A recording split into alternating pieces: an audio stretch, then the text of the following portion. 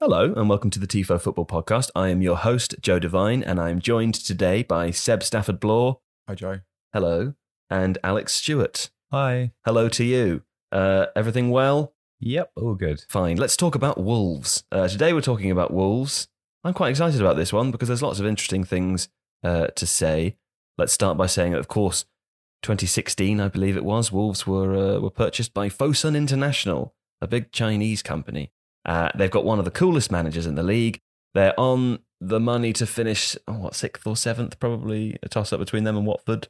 It's very congested in that part of the league, so depending on when you listen to this, let's not commit to a position just yet. Yeah, we won't commit to any of that, yeah. No. But they play exciting football, and as far as their ownership structure and ambition goes, they wanted to become one of the biggest clubs in the world, and 2 years, 3 years down the line, it's not going so badly, is it? So we're going to talk about all of these things.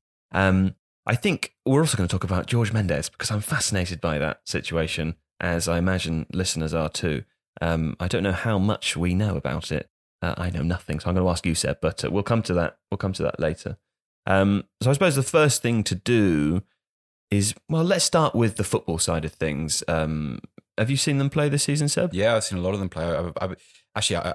Joe, Molyneux's probably become one of my favourite grounds in the league. It's Wolverhampton's a great place to spend time, but it's just because of the atmosphere around the club and sort of how that feeds into the ground and the atmosphere. It's just it's a great place to go to at the moment. And what is your overall impression of them? I mean, I'm assuming having seen them a few years ago, seeing them now, what is your overall impression of how the team has evolved over the last few years? It's been quite a gentle evolution. So, sort of personal history. I first went there last season because when it became obvious that they were coming up, I wanted to learn a little bit more about the place and the town. I had a conversation with Thomas Bohr, who runs the Wolves blog, and we were talking about sort of how what local attitudes were towards the team and the ownership structure. And it was it was very revealing because I went down with some cynicism. I think, like everybody else, I thought, I was wrong about this, but I thought, okay, you got a lot of money, you bought a lot of players, George Mendes is involved there. This is kind of by the numbers success. But what it revealed is kind of what Thomas said was that sort of the local fans are taking great pride in the way that the team are playing, and there was at the time anyway, there's a sort of disbelief at not just the style of play at Molyneux, but also some of the players that were there. You got to remember that I think the last time Wolves came up to the Premier League, they had Carl Henry in midfield. And obviously this time they came out with Ruben Neves and added João Moutinho. Hey, Carl Henry was a great player, though. No, Carl Henry was not a great player. I always enjoyed watching Carl Henry. He was an absolute bastard. I always enjoyed watching him play. Do you remember his tackle on Jordi Gomez at the DW Stadium? It must have been 6 or 7 years ago. Look that up. Is that the one that was really bad? Because I remember he did a straight red, kind of almost sumptuously appalling tackle. Yeah, Gomez sort of somersaulted out of it. Straight red, I think, after about half an hour of a game or something. It was, yeah. That's what putting down a marker. That's all he was doing. Yeah, and then left the field for good. So I'm not sure how useful that marker was. But yeah, we were talking about the style before we started recording, and Alex made a point about how it hasn't really changed. They haven't done the Fulham thing of getting up and chucking away everything that worked at the lower level. They've kind of just added pieces to a pre-existing structure. And that really shows, because I think what most people, even people that sort of only see Wolves on Match of the Day and a sporadic live Sky game, I think what you associate with them is it all works. As a jigsaw, it fits together. It's very logical. There's a lot of cohesion. I know it's a bit of a generalization, but that's how you describe them. It is a very logical way of playing. So that's kind of what I. Alex, I don't think I've ever asked you this before, but I was looking at Wolves' top scorers this season before we started recording. No players over 20, which I assume means that the team isn't reliant on one striker. And also the other nice thing to say is that Raul Jimenez, Diogo Jota, and is it Matt Doherty or Doherty? I assume Doherty. I've been saying Doherty, so maybe I'm wrong. Well, it's Doherty or Doherty. Apologies, I've been spelling his name right when I've been writing it. Yeah. So maybe that's what matters. Yeah. Okay. 16, 8 and 7 goals apiece, but also 7 or 6 assists for both of them, which is for all of them. Sorry, which it's suggestive. I mean, you can scroll down the list further, and there are an awful lot of people contributing with goals. It's suggestive of more, I assume, teamwork as opposed to there being a club which has one excellent striker and is totally reliant on them for goals. I mean, I think Jimenez is the kind of leading guy. Diego Jota, who plays as a second striker effectively, and in that regard, it's maybe not dissimilar to consider it in terms of how Newcastle use Salomon Rondon and I would say Perez together. They're different players. They perform similar sorts of roles for those two clubs. They are the focus of the Wolves attack. So, a lot of what happens is quick transitions that rely on getting the ball to them and then exploiting their movement. However, and again, this is something Seb and I were talking about before, the wing-backs are extremely dynamic. And Doherty does get forward a lot from that position and then make these driving, angled runs in towards the box. Most of the goals he scores look exactly the same because he's making the same run in. They're also actually quite good from set pieces. I was looking at their goals last night, and I think quite a few of the last set have either come directly from a set piece or in the sort of aftermath of a set piece. So again, that feeds into what Seb's saying. It's a very well drilled, functional but not in a bad way team. That it's been set up to play a certain kind of way, using the strengths of certain players. And the transfers that have been conducted in the summer have basically gone to augment that existing style. And I think that shows a team that has a sense of its identity and a really, really smart coach. It's interesting. I know we're going to talk about George Mendes later, but it's one of the things you don't expect to find in a team in this situation, because if you had a superficial knowledge of what Wolves are, the ownership structure and the presumed role of Mendes, which is to park players, to let them appreciate and to shift them on, you wouldn't expect to find a team that fits together like this at the end of that, because you think, right, you've got a lot of square pegs and round holes, and take this player because it's useful to me. What you've actually got is a very, very smart recruiting policy. Like, last night when I was doing my research, I looked back over their transfer record, and I think that there are some players that have done better than others. There are no, with maybe Adama Traore aside, there are no huge failures. There are no players that you think, and I wouldn't even describe him as a huge failure. I just personally don't like him as a footballer. I think he's not a waste of time, but just maddening. But sort of, you have these players, some like Johnny Otto, for instance, you think, God, you just really work in this system.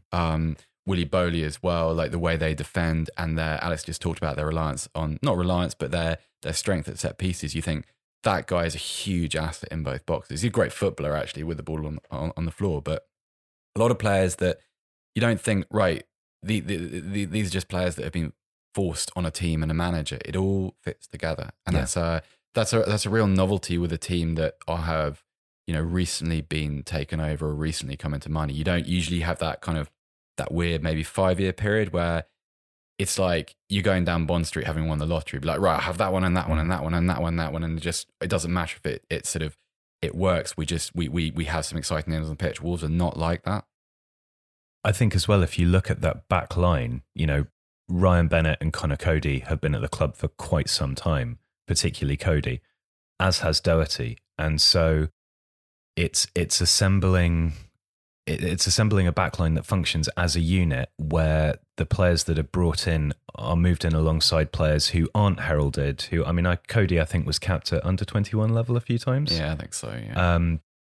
But is as close probably to the an actual classic, almost libero style of player as you've got in the Premier League at the moment, which is bizarre, thinking that it's Connor Cody at Wolves. And then also the acquisition of Rui Patricio, who is an extremely competent, experienced international goalkeeper and was picked up, I think I'm right in saying, on a free. So there was that weird situation at Sporting Club Lisbon. That's right, yeah, which they took advantage of. So initially he came on a free transfer, then there was some kind of arbitration. I think they ended up paying like 17, 18 million pounds for him. But yeah, it was yeah. But does it help when a goalkeeper is your coach to get good goalkeepers?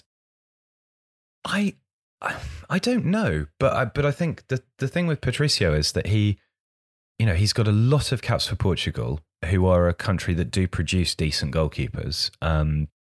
He's played consistent Champions League football pretty much because Sporting were qualifying for the Champions League. He's played at international tournaments, and a goalkeeper who is still in his early 30s. I think he's probably 31-ish. I would have to check. But if Seb is looking it up as we speak. He is exactly 31. There we go. Nice one. So that's a really, really smart acquisition. And then alongside that, players that they have spent, in some instances, considerable amounts of money on, are players that show potential and in some instances are already delivering on that potential. The obvious example of that is Ruben Neves. Yeah. But Dendoncker as well was a highly rated prospect over in Belgium.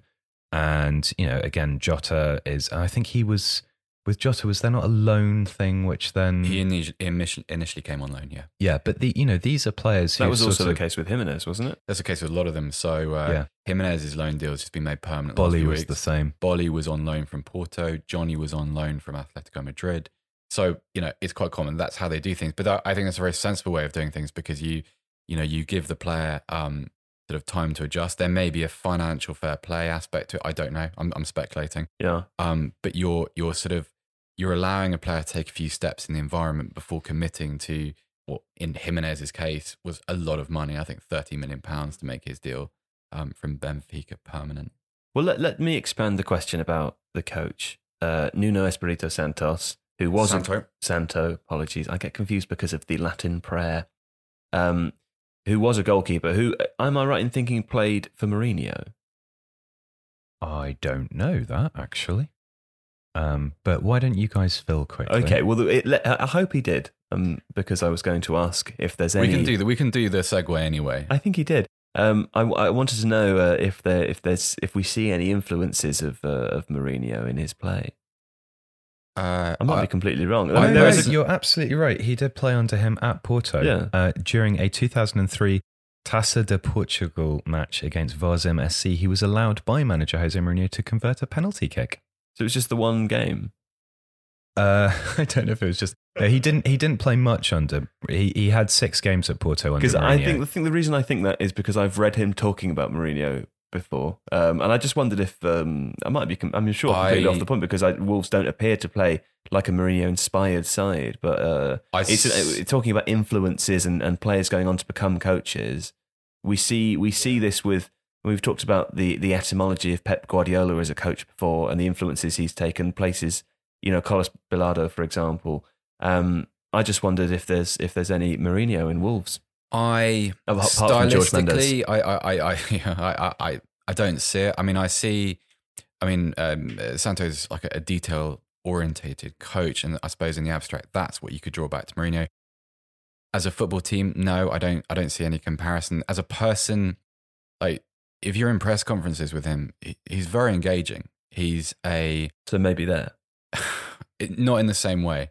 Like, Santo is he does not want to cause controversy. He is not going to say things for effect. Like, for instance, Wolves actually, when for the first part of the season, they're reliant on roughly the same group of players. He doesn't like changing his first 11. And every now and again, when someone has been dropped in the games that I've been at, he's been asked about it, and he doesn't Luke Shaw the player. That sounds in public, for instance. But that sounds like old school Mourinho, doesn't it? A small number of players who often play the 11 doesn't change very often. That's what I mean. In terms Mourinho of can't claim to. That's what we're trying to avoid. I think you could say that sort of very obviously these Wolves players are loyal to him. They are have been kind of indoctrinated to the way he wants to play, and that's very early Mourinho at Chelsea and Porto, definitely. But in terms of how he handles himself and how he sets up his team, I personally don't see it. I think that's a really key distinction that you can look at whenever you're trying to work out the influences on coaches, is that there are a number of distinct elements. One is tactical system. So, no, he's playing 3 at the back, which I think Mourinho does like with a gun to his head, but otherwise not. But then there's also the methodology of training. There's the influence placed on match analysis and opposition analysis. And so in that regard, I think maybe if you're somebody who has been exposed to an extremely thorough coach with a very programmatic, systematic method of training people, like Mourinho, who was introducing periodization at this time. And, we talked about this a lot in the recent video that we did on Mourinho's Porto. That will rub off on somebody who becomes a coach, even if stylistically they don't, play the same way as Mourinho, because you're going to learn in that sort of environment. Maybe even learn what not to do. Well, that's the other thing, is that you always, influences are not just positive ones. You could very easily say, if you work with someone like Mourinho, well, what do you want to take from him? Thoroughness, preparation, building camaraderie within a squad. Jacket, fashion selection. Don't you want to take from him? Being an arsehole in press conferences and being unduly negative. So you can learn both ways.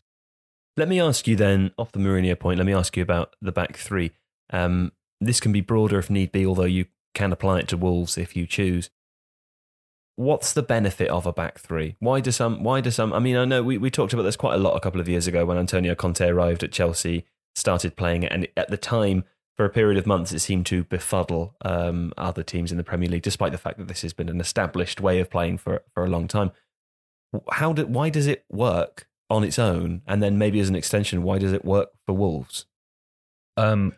Well, why does it work on its own is kind of dependent on who you're playing against. So, for example, an interesting point, something that Bielsa always used to do, actually prior to Leeds, is that he would pick a 4-man backline or a 3-man backline, largely dependent on how many strikers the opposition were playing. So he would always have one man over.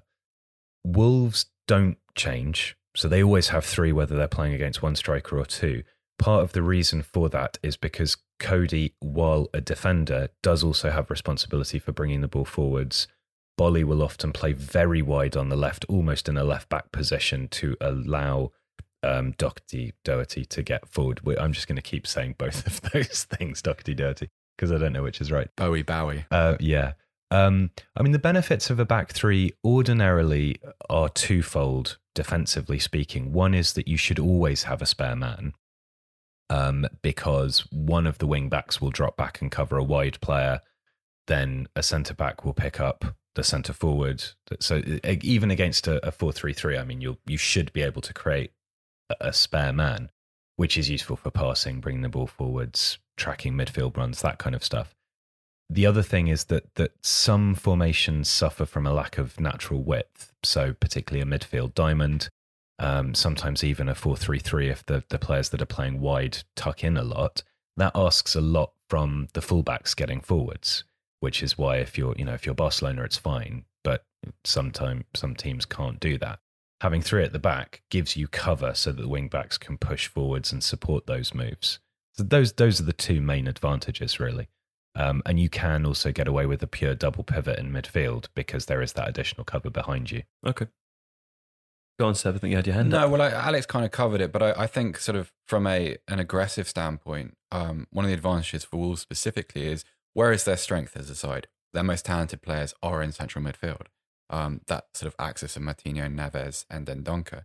Now, if you have 3 centre halves and you're a team that wants to play with the ball, not just ping 50-yard diagonals, your access route into the central midfield is far easier with 3 centre backs, because whether you're pressing with 1 forward as an opposition or 2, 3 centre halves who can all play with the ball at their feet, that's very difficult to counter. And so it prevents you from being essentially locked into your own half for long periods. So it's a very useful, it's kind of like part of an exit strategy, I guess. And also, I think in that regard, and I agree absolutely with that, it also makes it very easy to retain possession at the back and do what quite a lot of teams are doing now, which is to have very, very distinct ways of playing between the 2 halves. So a team is very content to retain possession and recycle it, swing it left to right, and wait for the strikers or the attacking midfielders to be able to generate sufficient movement and space between the lines to then transition very, very quickly. So it's a slow build-up and then a quick vertical delivery, and that is very Wolves. And again, if you're not relying on a midfielder to drop in and do that because you've got 3 centre-backs, it makes it easier, and it also then means you've got players who can support that move once that transition's occurred. I want to go back to the idea that Nuno Espirito Santo is a goalkeeper, because do you think if you spend your career stood behind footballers, outfielders, watching them play and being coached separately from them, that might give you, it might almost put you in the perfect position to go on to coaching, because you've been watching something happen ahead of you with more time, I suppose, throughout the game to observe it. I'm trying to think of other examples of coaches who are history says no. History says no. Like, there's also, I looked this up before. Brian McDermott, who was at Reading, is a goalkeeper. And beyond that, Lopetegui was a goalkeeper, wasn't he? Lopetegui. Yeah. I think. Let me check that. But it's a weird phenomenon in that it's seldom the case. Most goalkeepers, if they go into coaching, will go into coaching as either specialist goalkeepers, or in the case famously of Germain Burgos, who is Simeone's number 2 at Atletico. Right. He's an assistant manager. I don't know why goalkeepers don't tend to go into coaching, because I think from what you're saying does make sense, because you have a view of what's happening on the pitch, which can be quite instructive. And having played as a goalkeeper, part of your job is to organise what's in front of you and be aware of opposition movement and your players' movement. However, goalkeepers are often a bit weird. Yeah. Walter Zenga. Like, obviously, like the first appointment for some mate was Walter Zenga, and that did not. Yeah. I mean, that's Zoff, a personality. Zoff was a coach, wasn't he? Zoff was a coach, but I mean, but I say at national level, maybe it may be a little bit different. Mourinho's dad. Well, Mourinho was a goalkeeper. Was Mourinho a goalkeeper? Mourinho was a defender. Mourinho played. Mourinho's a defender. Mourinho plays as a goalkeeper now, I think, when he Felix Mourinho, who was Mourinho's dad, was a goalkeeper. That's it. So I'm looking through a list of them now. We've also got Nigel Adkins. That's true. Back-to-back promotions.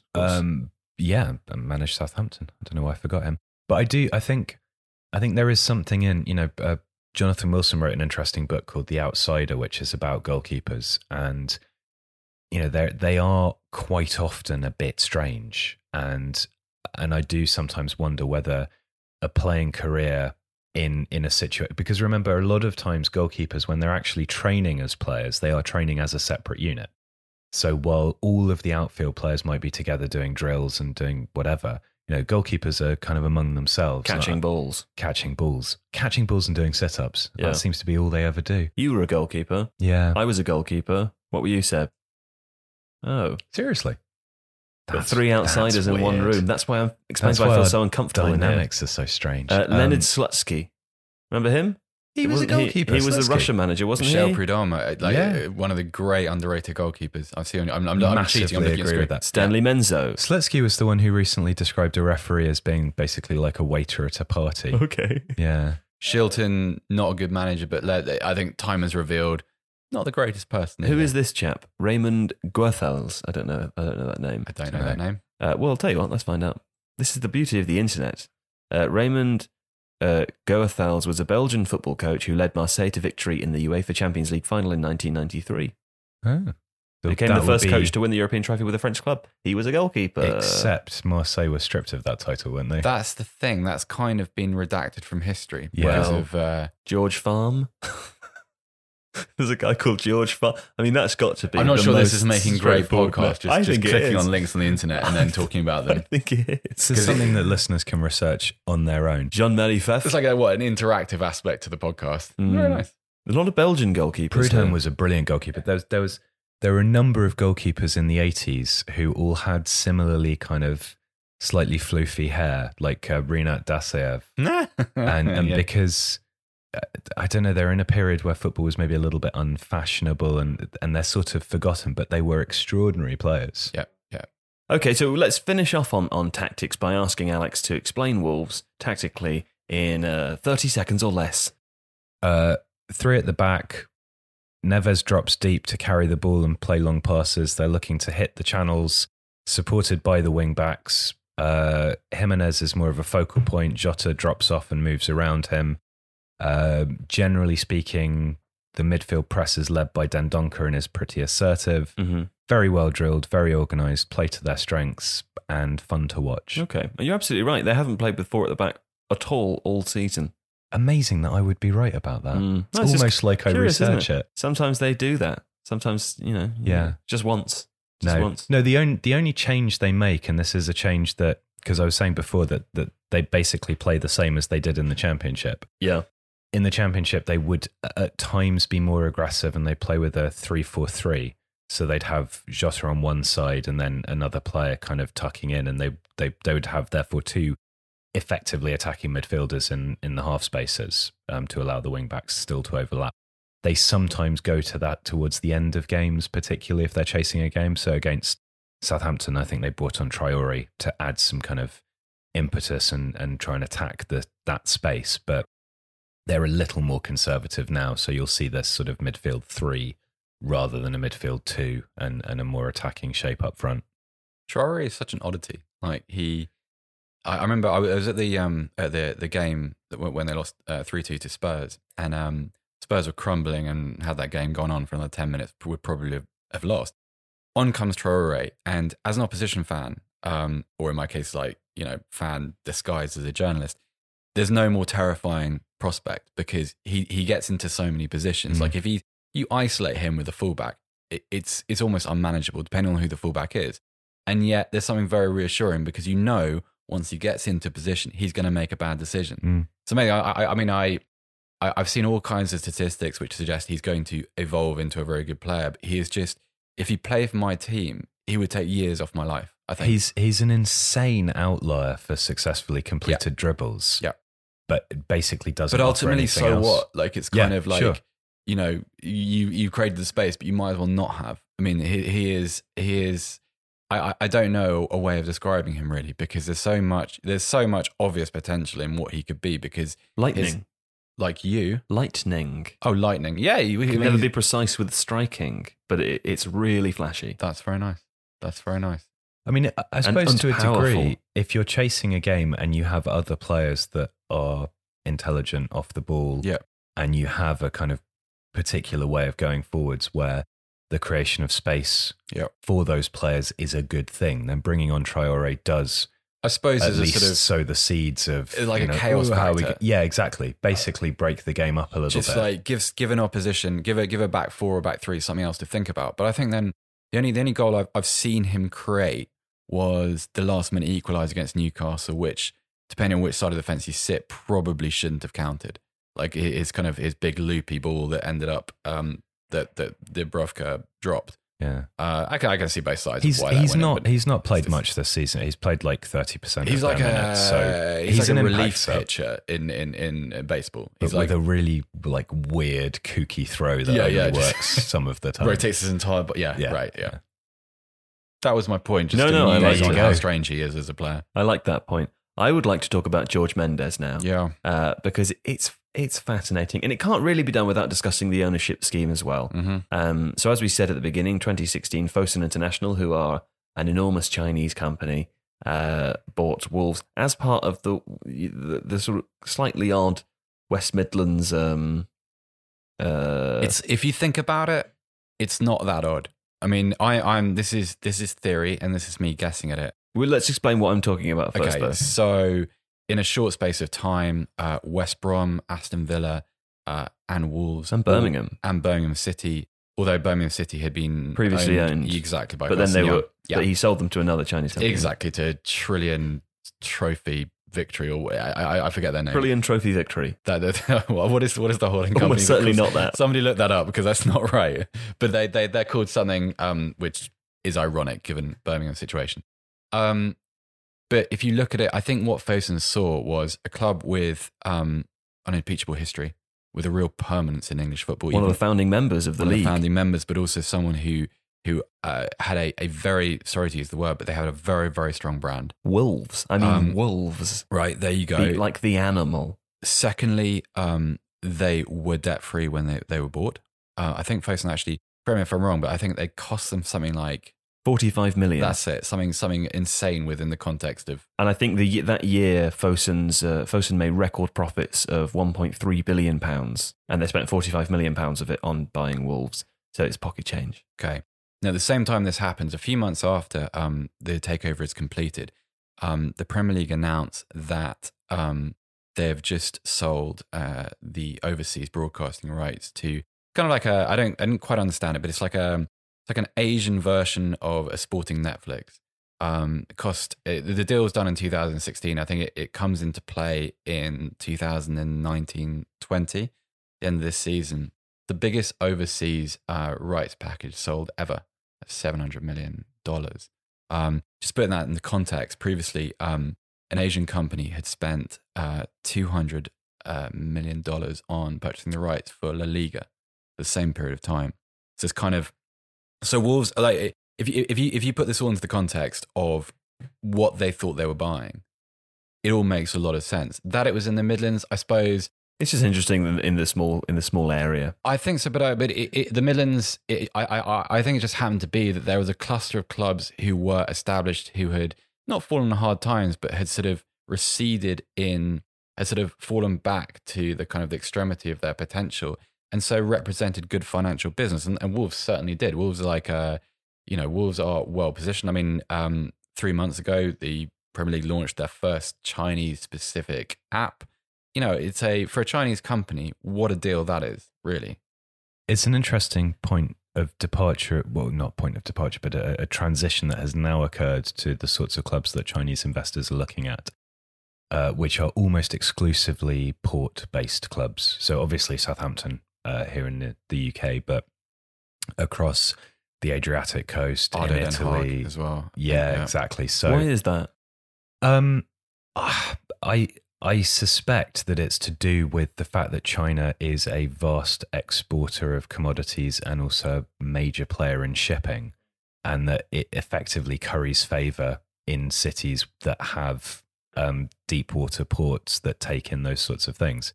I suppose the West Midlands has always been an area associated with manufacturing, and in some instances with vehicle manufacturing. The Chinese are big in that. So I think... Well, also, so I'm sorry to interrupt, but I was thinking, we made the video about Sheffield recently. I think it was titled something like "A Footballing City Underperforming." Yeah, I would say it's no coincidence. I imagine you will agree that 4 or 5 clubs in a small area of the West Midlands were bought by Chinese companies who were all looking to buy at the same time. It's no coincidence, right? I mean, I expect what they see is a region which, but at the time was in a footballing context was underperforming, but has a wealth of supporters, a wealth of history, every possible opportunity to push back up to the top of the Premier League. Because, it was 4 clubs at the time, wasn't it? In a short space of time, it's no coincidence. But I also think that Chinese investors are very canny in the sense that they're not just looking purely at footballing opportunities. I think what's interesting about a club like Wolves, to a lesser extent Southampton, but certainly with Wolves at the time that they were bought, is all very good footballing reasons, but also potentially the opportunity to extend a sphere of influence within a particular area. That's certainly what you're seeing with the port cities where clubs are being acquired there. And China, when I was in Malawi a couple of years ago to visit a footballing academy over there, for example, China have built Malawi's national stadium. And that's not uncommon in Africa, is it? Absolutely not. So football, whether it's through the acquisition and ownership of clubs or the creation of infrastructure projects, is a way that China and Chinese investors can project soft power, can establish themselves as influential within a given area, a given region, or indeed a given marketplace. One of the things we've got to do is we've got to be careful how we frame this, because there's a temptation now. And Alex is absolutely right in everything he says, but there's temptation now for all of us to sort of to present football club ownership as a strategic enterprise, and to sort of view that as a negative. These are just the sort of the facts of the game now. This is how ownership works, because it's given the sums of money. Not if you're Delia Smith. Not if you're Delia Smith. No, but I think if an owner, if you look at Wolves and you look at, okay, obviously there's stuff about the influence of Mendes that we'll come on to and stuff around that, which does bear interrogation. However, in every other respect, Wolves appears to be an excellently run football club. And there are issues with Chinese owners. There's been a backlash at Den Haag. There have been questions around the guy that just and there are some questions around Southampton, for example, with Ralph Kruger departing, why the way that was handled, etc., etc. But I think you're right to issue that caveat. Is what one isn't saying is that just because a Chinese owner comes in, it's basically for other reasons, and the footballing side, it could go like a Birmingham City. It could, but there are plenty of English owners that are awful. There are, it's nothing against that per se. I'm just going to interject here and say yes, to offer some clarity, it's just interesting. I mean, like whether it's positive or negative, we withhold an opinion on that. With the sort of the boom of Chinese corporations and individuals investing in football abroad and also at home, it was very interesting because it all pretty much came from one speech from Xi Jinping, who is the Chinese premier, who declared a great interest in football. And the way that business is sometimes done in China is that if you're a company with a lot of money and you want to carry influence with leadership, you follow up on their interests. And we've seen the results of that billow out from this initial kind of pebble in the pond. And Wolves are a good example of that, but are also an example of a club that, as we said, we seem to be doing everything right. I mean, there's question marks over how much money they spent when they were in the Championship. Had Wolves not secured promotion that year, we could be having a very different conversation now, but they did. And it's looking very, very good. So, I mean, just that's, again, to address Seb's caveat, there's no negatives or positives here. The reason I raise it is because it was one of the assumptions that I carried with me when I went down there the first time, is that, absentee ownership, the owner's approaching something, an investment from what it can do for them, and specifically that.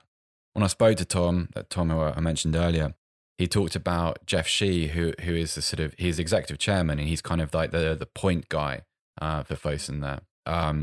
And he said that actually the interaction with the fans is far better than it was under the Steve Morgan era.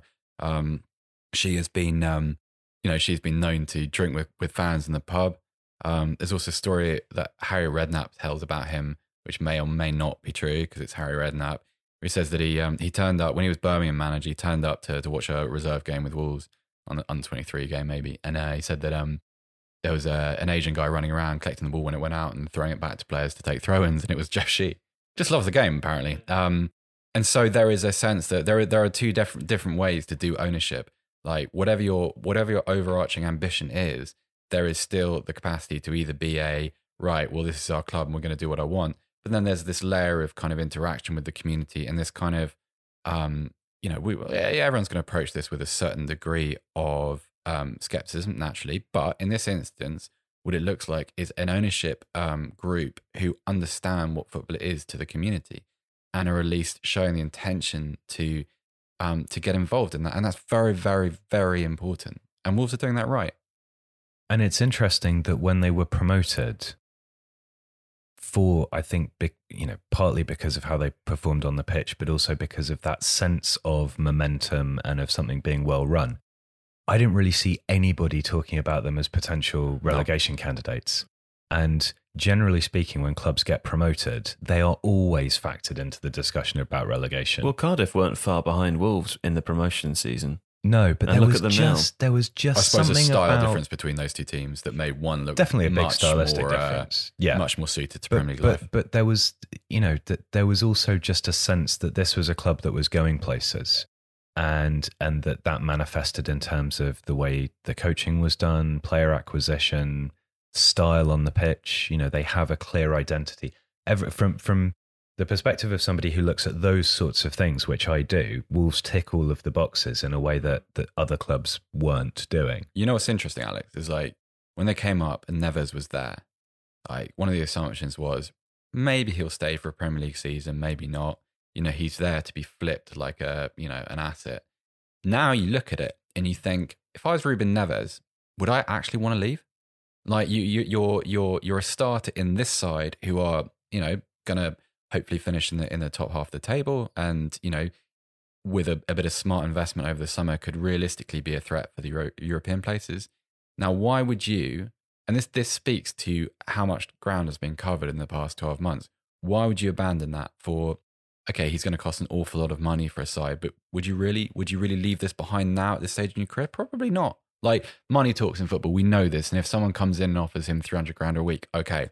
But from a playing and player development perspective, it'd be crazy to leave Wolves. Yeah, he's got everything going for him. The side stylistically is in part built around him. I mean, I would say him and Conor Cody are the two crucial progressive passers in that team. Moutinho, not progressive, but in a sort of temperament sense. Yeah. Tone. And if you're a young Portuguese midfielder, then having a player like Moutinho playing effectively alongside you or slightly ahead of you, you couldn't ask for more than that. It's a heavily Portuguese influenced club. A lot of the acquisitions come from that league. The coach is Portuguese. Like, everything is set up for him to succeed there. And short of Man City coming in for a bid of 80 million to buy him, which is entirely plausible because they are looking for a Fernandinho replacement, and he could play that role. He could play that role. I think he'd have to adapt a bit defensively, but he certainly is in the conversation there, sensibly in the conversation, unlike a lot of other people. It doesn't make sense for him to move, as far as I'm concerned. Okay, well, let's go back to Jorge Mendes, and let's tie it into the point that we were making. The reason that Jorge Mendes is even a discussion here is because there is some ambiguity around his role at Wolves. So let's put this into context. The reason it's a conversation is because it is against the rules for a player agent to run the transfer affairs of a football club. To be a de facto sporting director. Yeah. And so this is why there's some question marks around his involvement. It's not because of any sort of massive conspiracy. It's because it's just against the rules. Well, it's also because Fosun have not Fosun directly, but through an affiliated company, have a stake in Jorge Mendes as an agency. That's... Well, there's a genesis to that as well. I think Jorge Mendes. I think it was James Montague who wrote this TIFO video for us. Go back and watch it if you're interested. But James Montague describes Jorge Mendes as a bit of essentially implies that he's an opportunist in the sense that he was around at the right time. Yeah. And obviously, as a result of what we were discussing before, Chinese businesses and individuals are interested in football in Europe in a way that they weren't previously. Jorge Mendes is there to advise those people where to spend their money. And so he did that for a while on behalf of Fosun and various other companies. And as Seb then said, what followed was an associated company then buying a stake in Jorge Mendes' company, and then Jorge Mendes' relationship with Wolves, which is owned by Fosun. And there's a weird kind of circle there, which as the FA have said, Football League investigated it and found no wrongdoing. They found no wrongdoing. Yeah. Nuno Espirito Santo was his first ever deal. Yeah. That's mad. Yeah, so there's all of these little connections all over the place that make it a sort of interesting story, and particularly when you see the success of Wolves, the success, as you mentioned, of their transfer policy. You can't think of, bar one, perhaps a player who hasn't succeeded. I think what's important, for the sake of context, is I like everybody else, I approach this with a kind of eyebrows down mentality. But when you think about it, like, Wolves is the difference between Wolves now and the many instances in which agents have informally influenced transfer activity in the past. This is nothing new. It's more public.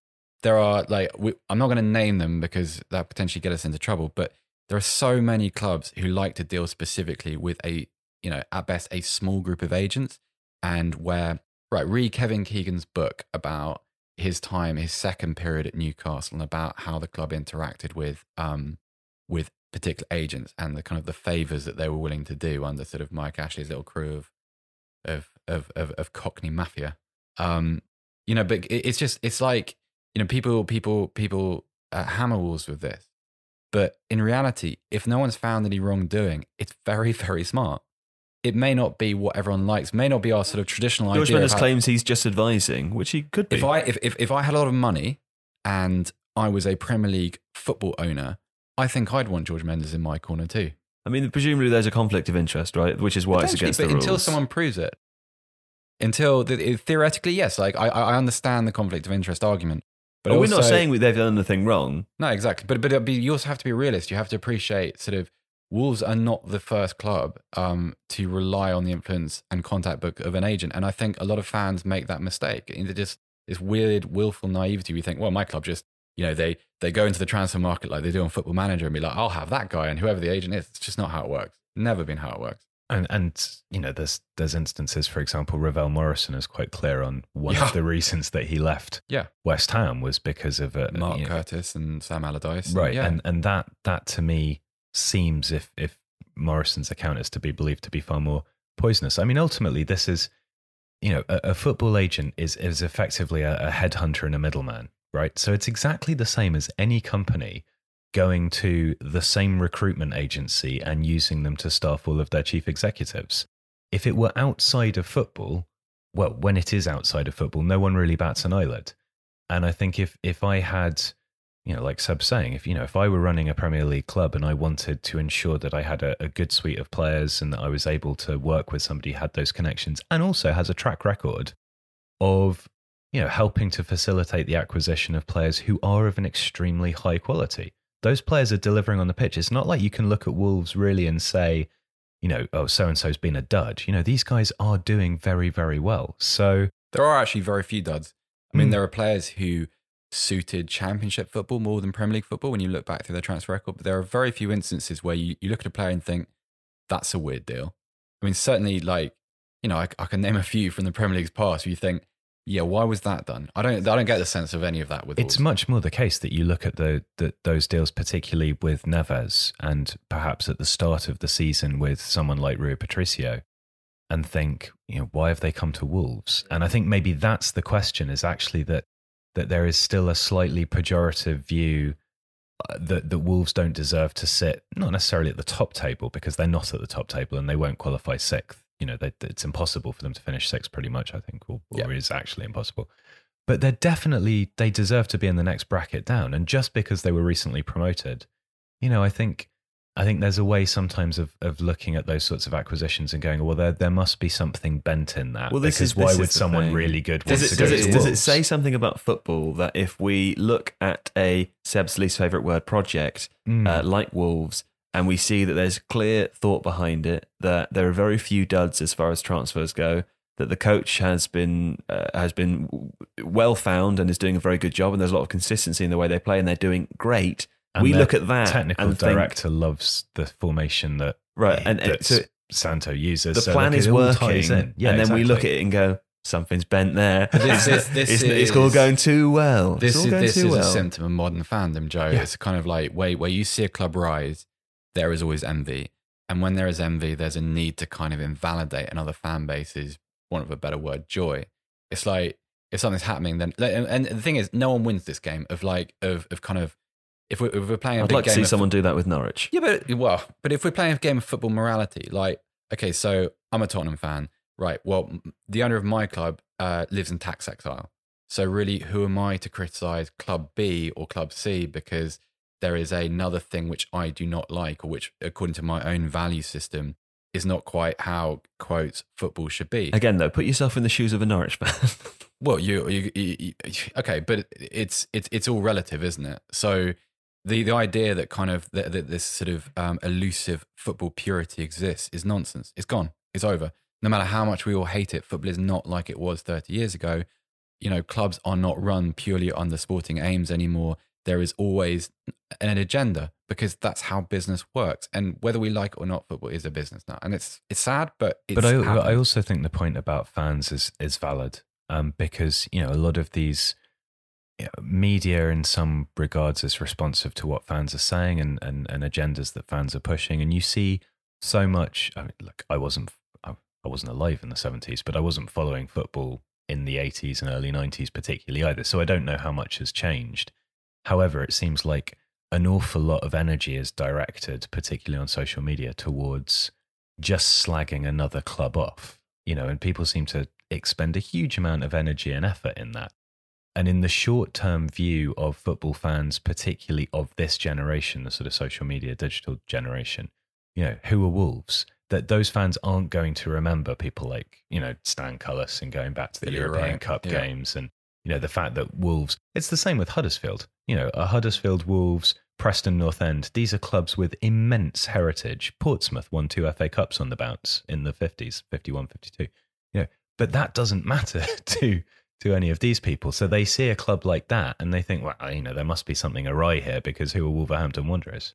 Well, look, as we say, rubbish, at the root of these things, though, and Seb touched upon the sort of the conflict there. You're absolutely right. Modern football doesn't work in the same way that it used to. There are business interests. There is an agenda, and that makes sense. But the problem is there's a natural discomfort with that for fans. And I think, I was thinking before when we were talking about about hidden motives behind things. I was thinking a member of my family, for example, works for a city firm. That city firm spend a lot of money on a missing persons charity.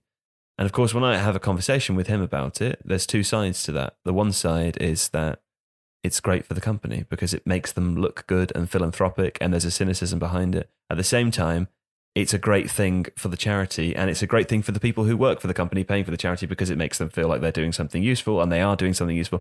There's a strange conflict in that, which I find unsettling. I'm not saying it's wrong, but it's probably, it causes most of the sort of confused rejection of modern capitalism, because that conflict exists everywhere, particularly when you touch industries and areas like sports or like charity or like arts, for example, because you can't have one thing without the other in the wider system, and it's very uncomfortable.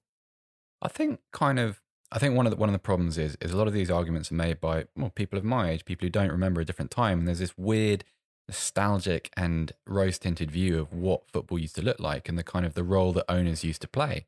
Now, from a lot of the accounts I've read, owners were benefactors. Yes, they're often local businessmen who'd made good, but at the same time, they're also people that were in it for ego, sometimes in it for their own profile. And ultimately, at the basic level, look at the conditions that those owners allowed their fans to watch the games in. Like, stadiums were death traps, quite literally in some cases. And so this view that the ultimate evil is an absentee owner or an owner who wants to achieve something other than seventh place in the Premier League. It's not nonsense. I understand the emotional response to it, but it's naive. It's a kind of like, things were just much, much better then. Well, do you think the fact that the owners that we're talking about now are Chinese plays into this at all? I mean, probably with some people, because that's the country we live in now. But I think enough examples, would you rather have an Asian owner or an American owner or Mike Ashley? I'll go with anyone but Ashley. It's that kind of stuff. Like, I think, unfortunately, our country is becoming increasingly xenophobic. I don't want to get political, but, you can't say that the sort of the collective attitude is defined by one thing. I think there are, small minorities who are, sadly sensitive to things like that and who retaliate against them, unfortunately. But I don't know. I think it's just I think it's a general case of it's not how it used to be. Yeah. That's a kind of collective illness that. I agree with all of that. And I think that the rose-tinted perspective colours everything, the judgment. I mean, it's not just football. It's all of this kind of stuff that where life, the same kind of tropes play in.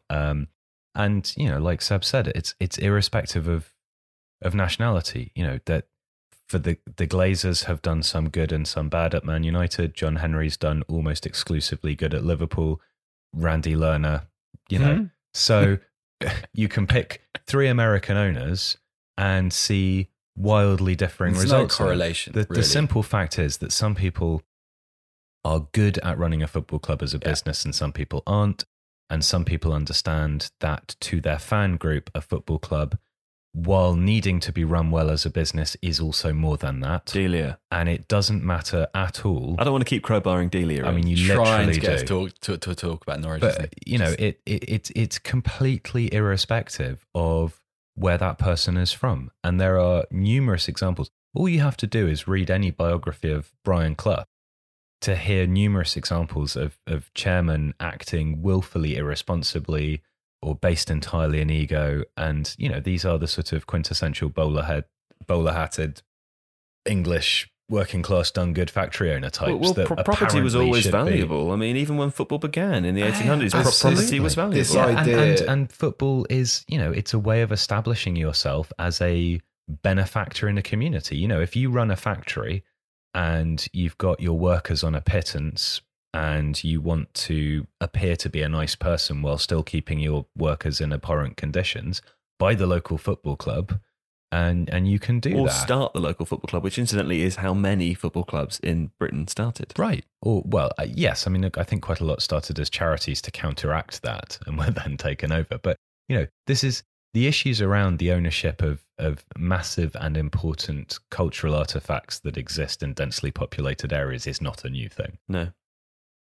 I have a real problem with the kind of like, I understand that there's a commercial exploitation of fans now, but it frustrates me that it's perceived as this new thing where, you know, there was a time 30, 40 years ago, apparently, when, you know, there was this great benevolence towards fans. It's just not true. It is just not true. Like you know, what mattered to owners was, you know, getting people through turnstiles. The conditions they encountered when they got in there were completely incidental to a lot of these men. Not all of them, but a lot of them. Like, and this sort of, you know, the attitude of owners towards, you know, the footballing population, i.e. the players and the managers, is actually better now than it was then. I mean, like when Bill Shankly retired, Liverpool wouldn't allow him to join the board. The same with Jock Stein at Celtic. Like, there was a serfdom in place. There was a much more rigid kind of social them and us thing going on then than it was now. So a lot of this stuff now, I understand it. I understand the frustrations and with costs, because those are all really valid and really important arguments. But it was not look at all the sort of, look at how bad evolution has been. It's not really true. And there's also selectively true. There's a big difference between complaining because you're a Blackpool fan, for example, and complaining because you're a Man United fan who doesn't like the fact that you spent however many millions on you Pogba. only get a £50 million player instead of an £80 million so player. You know, I think again, there's just like with all of the stuff we've discussed before, that there are very, very cogent and sensible fan criticisms of appallingly run clubs like Bolton Wanderers or Blackpool, and then there are fans bitching because their club hasn't spunked enough money on the guy that, you know, they saw a 4-minute YouTube highlights clip of. Sure. It's a little bit more complicated than that with the Glazers. It is, but what Alex is saying is it's a very valid point. There's this kind of like, there's this weight against, you know, there's sort of the weighted sort of validity about how things were. And it's just like, the way things are now is like every fan base's grievance is sort of, is relative, but it doesn't take much to kind of frame your own irritations with a Bolton, with a Blackpool. Like, you know, it's irritating. And also, I think people just like to whinge. They do like to whinge. I think people really like to get onto Twitter and sound off. We've teetered into something now. We've stayed on this topic for too long. We should isolate this and release his own, like a kind of post-watershed, you know. Listen, I'm with the whingers. I don't know what you guys are talking about. You are a classic whinger, though. I'm a classic whinger. I don't whinge, though. I moan. You love a whinge. You're more of a moaner. Yeah, I'm not going to... I don't want to hide the fact that I'm moaning in a whinge. I will just outright moan. Yeah. To me, a whinge and a moan is just sort of, it's like a difference of register. It's a different... A whinge is simply done in a higher voice. No, a whinge is already defeated. A whinge is... There's more futility to a whinge. Really? Yeah. A whinge is something you do if you know your whinge isn't going to do anything. You just... See, I'd stick a moan in with that as well. No, a moan is, I could be moaning at you and something could happen. I mean, you do regularly. And it regularly happens. Something happens. I don't listen to it. Well, you listen. We've got... No, I wouldn't say you moan it as an impartial. This is boring to listeners now. I think you snipe at each other. You don't moan or whinge. You take shots at each other in a kind of like... You say something quite snarky, but you always smile as you say it. It's all beneath the surface. Smiling isn't really in your repertoire. Someone said recently on Twitter that I looked very grumpy, but I had a good soul. That's just... It's a shame for you that souls don't exist. We need to get back to Wolves. Thing anyone's ever said because about me. This is boring. Yep. Apologies to Wolves fans who don't know who we are and will never listen to a podcast again. We're here for you. Wolves, the final thing to ask, I suppose, and Seb, you made the cogent point at the beginning of this podcast that we're not sure entirely when people will be listening to this. No. So let's consider this season as done wherever Wolves finish. We anticipate top half of the table. What do you do in the summer to move on to next season? How do you improve? Because you're reaching that ceiling. Yep. That and we know the gap currently as it stands is over 10 points, I think, between 6 and 7. Yep. There's a big ceiling there. How do you try and bridge that? Because even clubs like Everton have been unable to do that in the last 10, 15 years. The first way to approach it is not to try and bridge it. It's not to say, what do we need to be in the top 6? Because that's a very rocky road. That's the Everton road. But Tottenham did it. Tottenham did it, but Tottenham didn't do it with a big, aggressive transfer policy. They did it with a change of culture. And Wolves are in the midst of a change of culture, and it's, they're reaping dividends from it. I think on a literal level, I think there are a couple of needs in the team. I was a little bit surprised that that Jimenez's deal was made permanent so early, because to me, Jimenez has done great. I'd say he's a very good rather than an excellent forward. He does a lot of things really well. Like he works very hard. He scored a goal against Cardiff a few weeks ago, which kind of sums him up. Won the ball on the left-hand side. Lovely little ball into Jota, and scored off the knockdown. I wouldn't say he's an outstanding finisher. I think he's a little bit unreliable. So I'm expecting a headliner to come in. Also because that tallies with what's happening with Chinese broadcasting. I think that's it's an interesting little facet of that. The right side of that side, I think. Just sorry to interrupt. Yeah. When you say a headliner, do you mean in the striking area? No, I mean in a generally like a top class footballer, and I think it will Anywhere be on the pitch. not necessarily on the pitch. I think they need another centre half. I think the right side is a little bit. I think Doherty's done tremendously well. I think you can improve in his area of the pitch. I think Bennett's getting on a bit as that's well. the thing. Bennett, I'd say again, done brilliantly. And none of this is supposed to be. It's supposed to disparage the efforts of the team that have performed this season. They've done great, but there are players. I had a look through George Mendes's stable of clients, and there's some interesting players. For instance, like Nelson. Is that how we estimate? This is what Wolves will have been doing. But this is why wouldn't you do that? Like, why would you not look at, for instance, Nelson Semedo's situation at Barcelona, where he's not getting a lot of game time, he's not particularly happy, and you think you put him as the right-sided wing back, all of a sudden you look like a slightly better side. Sure.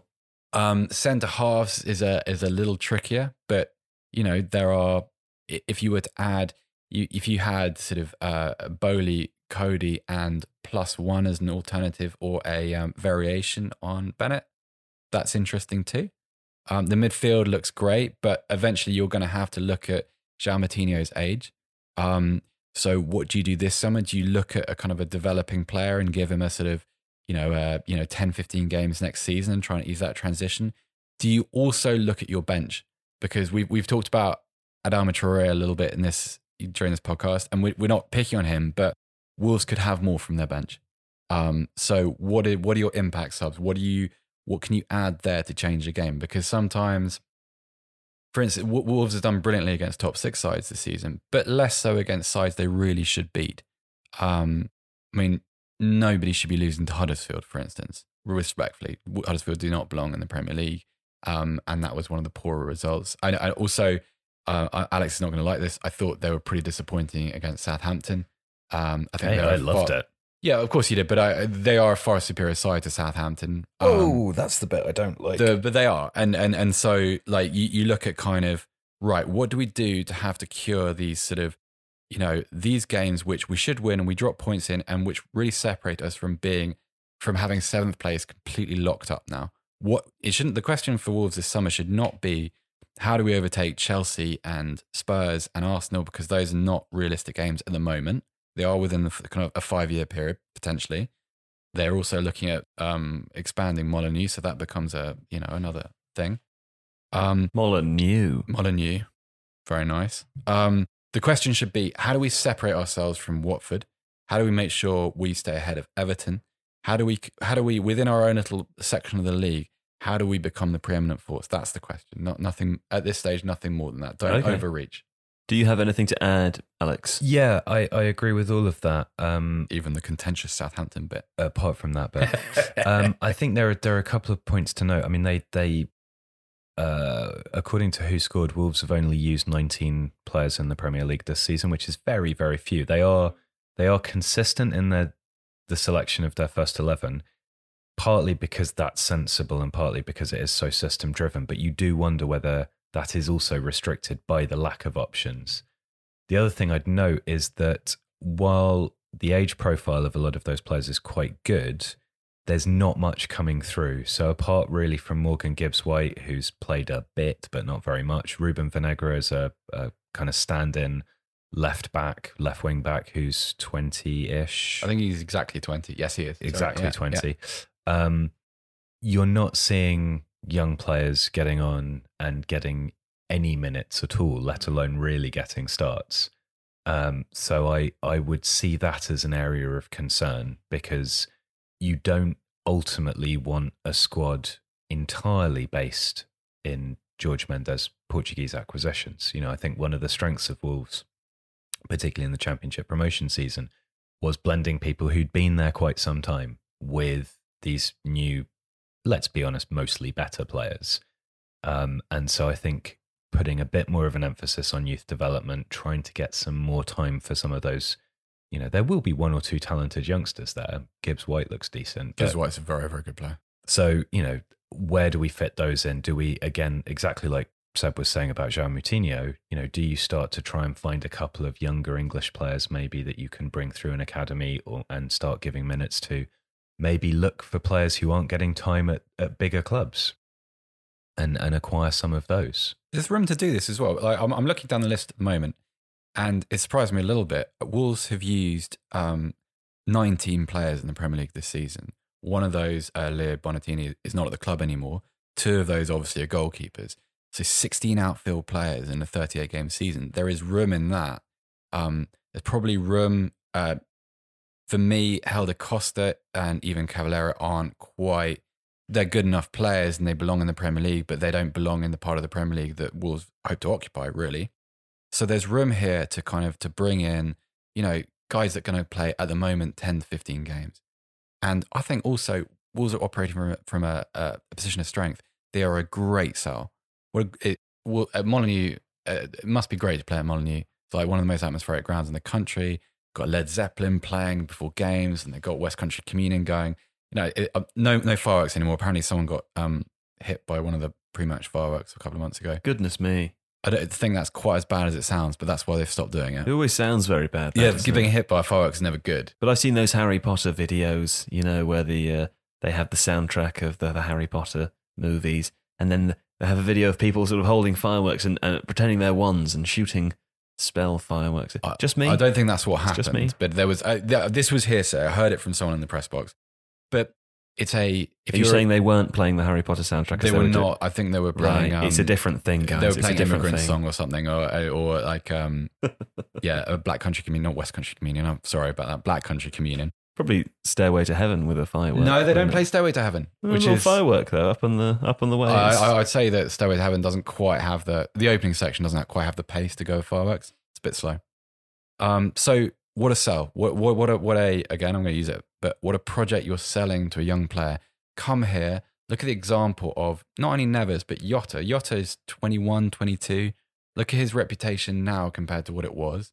Look on what you can be at Wolves as a Wolverhampton Wanderers player, not just another Premier League team, a Premier League team that are actually one of the few that are actually mobile and upwardly mobile.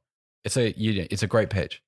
And that's that, whatever role Mendes has in it, it's still the same reality. As a young player, do you want to overreach and play for Manchester City or Chelsea or something like that?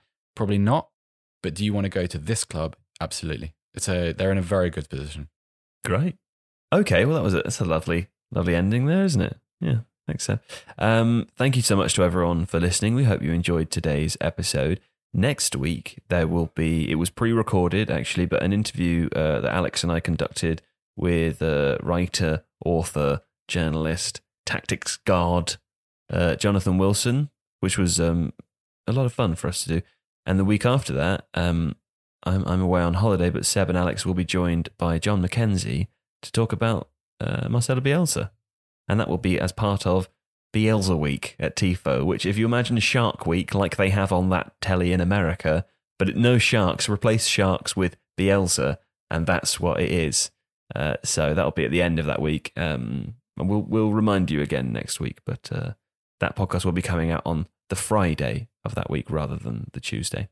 Other than that, do become a TIFO Football YouTube channel member. It's probably worth it, probably not, but do it anyway. And also watch our videos and any other, anything else. I think that's reviews on the website. You've really sold it. You've sold the bollocks out of that. Do it or don't, but thanks for listening. See you later.